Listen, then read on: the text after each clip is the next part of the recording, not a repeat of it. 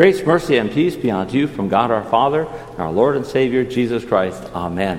Our text is the epistle lesson of Ephesians chapter 5. We read verses 25 through 27, Paul's description of the cleansing by Christ of his bride, the church.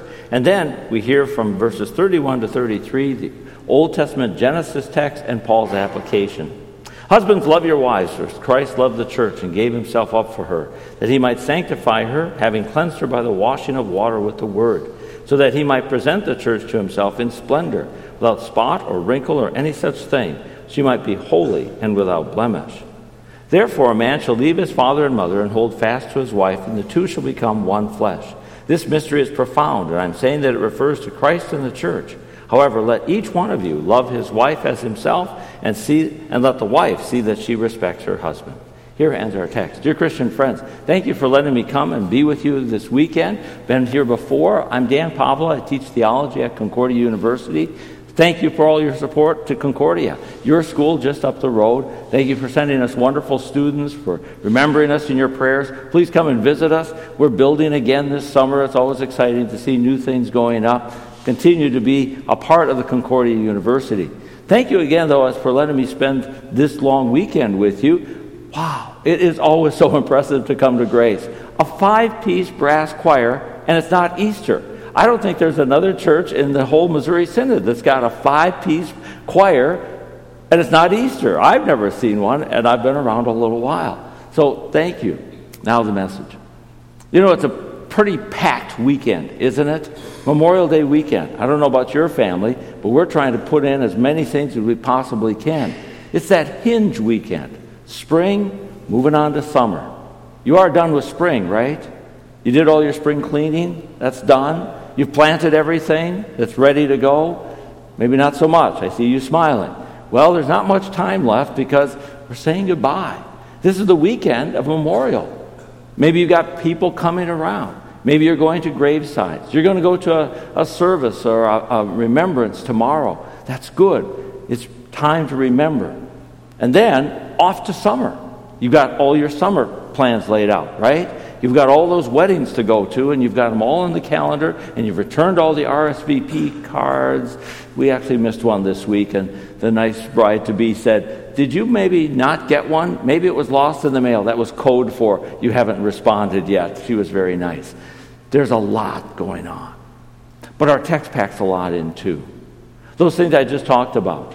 Cleaning, weddings, remembering. That's really the sequence of our text.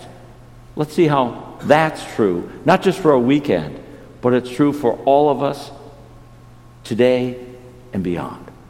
It starts with spring cleaning. That's always a strange title to me, spring cleaning. I've never heard anybody say, I've got my winter cleaning done. I've got to get my summer cleaning done. Spring cleaning. I'm not sure why. Days are longer. Does the sun finally get to corners that have been hidden all winter? I'm not really sure. I grew up on a dairy farm in western Minnesota. We heated with wood, an old farmhouse. I think with a wood fire going 24/7 for months on months, yeah, there probably was some cleaning come spring. But the point is, spring cleaning says you're never done. It's not the cleaning. No, it's spring. But don't kid yourself. Another one's going to come, and another, and another. We're never really done. But that's what makes this text so amazing, isn't it? Because it talks about a one and done, and he means it, cleansing. Listen again to the cleansing that he does. He might sanctify her, having cleansed her by washing of water with the word, that he might present the church to himself in splendor, without spot or wrinkle or any such thing, but holy and without blemish. Wow. Now, that's really cleansing on the great scale. You and I aren't used to that. The best we can come up with is some infomercial. Now, don't worry, I don't have a basin of water, an Oxy something, just Dawn and an old T-shirt, but we've all seen enough of them. We could conjure up images of Billy Mays here, and on if we go. We'd have some kind of substance put on this, though you're secretly wondering, is that really motor oil? Is that really ketchup he's putting on there? Who knows? But he scrubs it in, and then he puts his wonderful detergent, or he puts it into a vat of Oxy something, and it's bubbling blue, and it bubbles, it boils, and it comes out how? How does it come out? Perfect. But aren't you almost ready to buy it but almost also saying, really? I got some questions. Number one, was it really motor oil? Was it really ketchup? Who knows? We don't know. That bubbling and boiling, it took seconds. Really? I don't know. Maybe it took more than a couple seconds in Oxy something. He pulls it out, it looks clean. Well, so does this old t-shirt look clean. But maybe not compared to the brilliant whites that I see out there. I don't think I want to put my old t-shirt up against those beautiful whites that I see there. Clean is kind of relative. And here's the biggie for me. It's clean now, but what about tomorrow? Who hasn't taken something out of the wash, snapped it, it looks good, but when you put it on tomorrow and you're out in public with people seeing you, you look down and say, I thought that was gone. But it's not, and there you are. Cleaning has limits. That's what we're used to. But not with God. Isn't that an amazing thought? He says he has washed us with his word that we might be perfect, without stain or wrinkle or spot or blemish, but holy and blameless in his sight. Did you catch that? There's 6 qualities of this cleansing. 4, not, and 2, yes. Without stain or spot or wrinkle or blemish, but holy and blameless in his sight. To do that, he does 3 things, and he does them all. Notice, first of all, he is the one who washes. He washed us. He's also the agent of the washing. He washes us through his word. And he's the judge, that he might present her to himself holy and blameless. It's a closed circle. Now, on one hand, you'd say, well, that makes a great infomercial. If the one who does the washing is the one who then does the judging. But it's great news for us. Let's think about that. He washes us, he himself. Isn't that marvelous? It's not a matter of God saying, well, get yourself ready. See if you qualify. Clean up and see if you meet my standards for a wedding.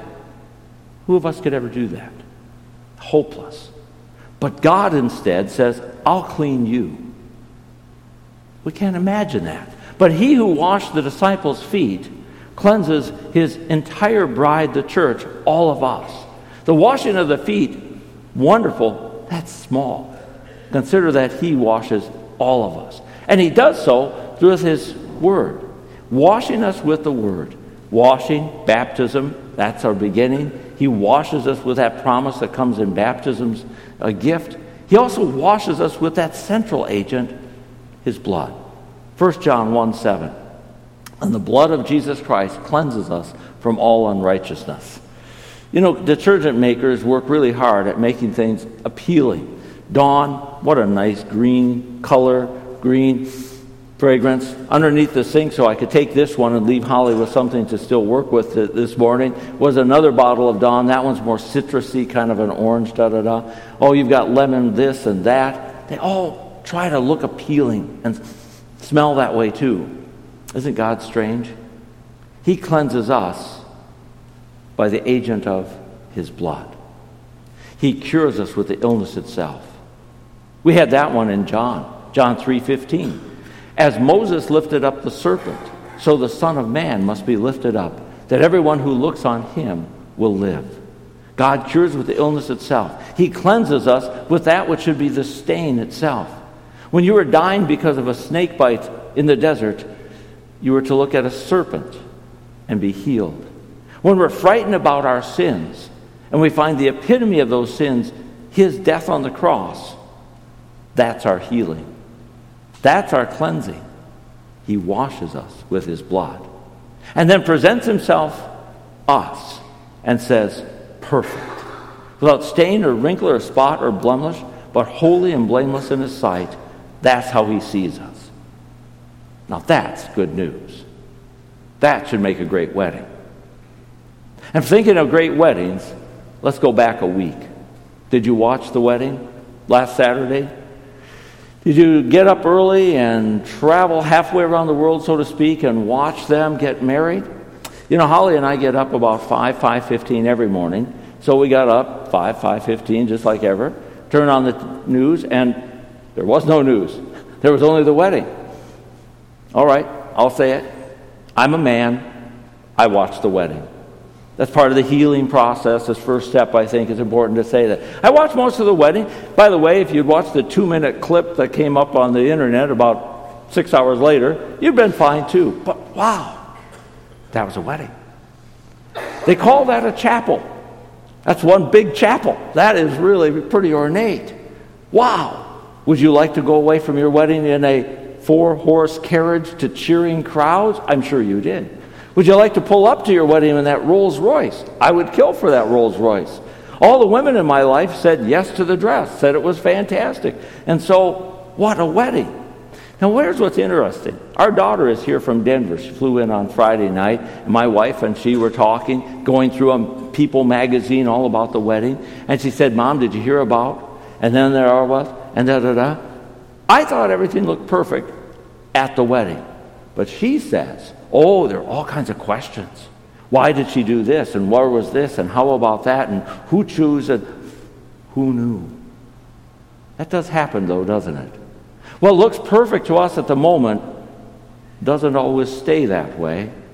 What's in the moment, clean, perfect, right, will be questioned in the days that follow.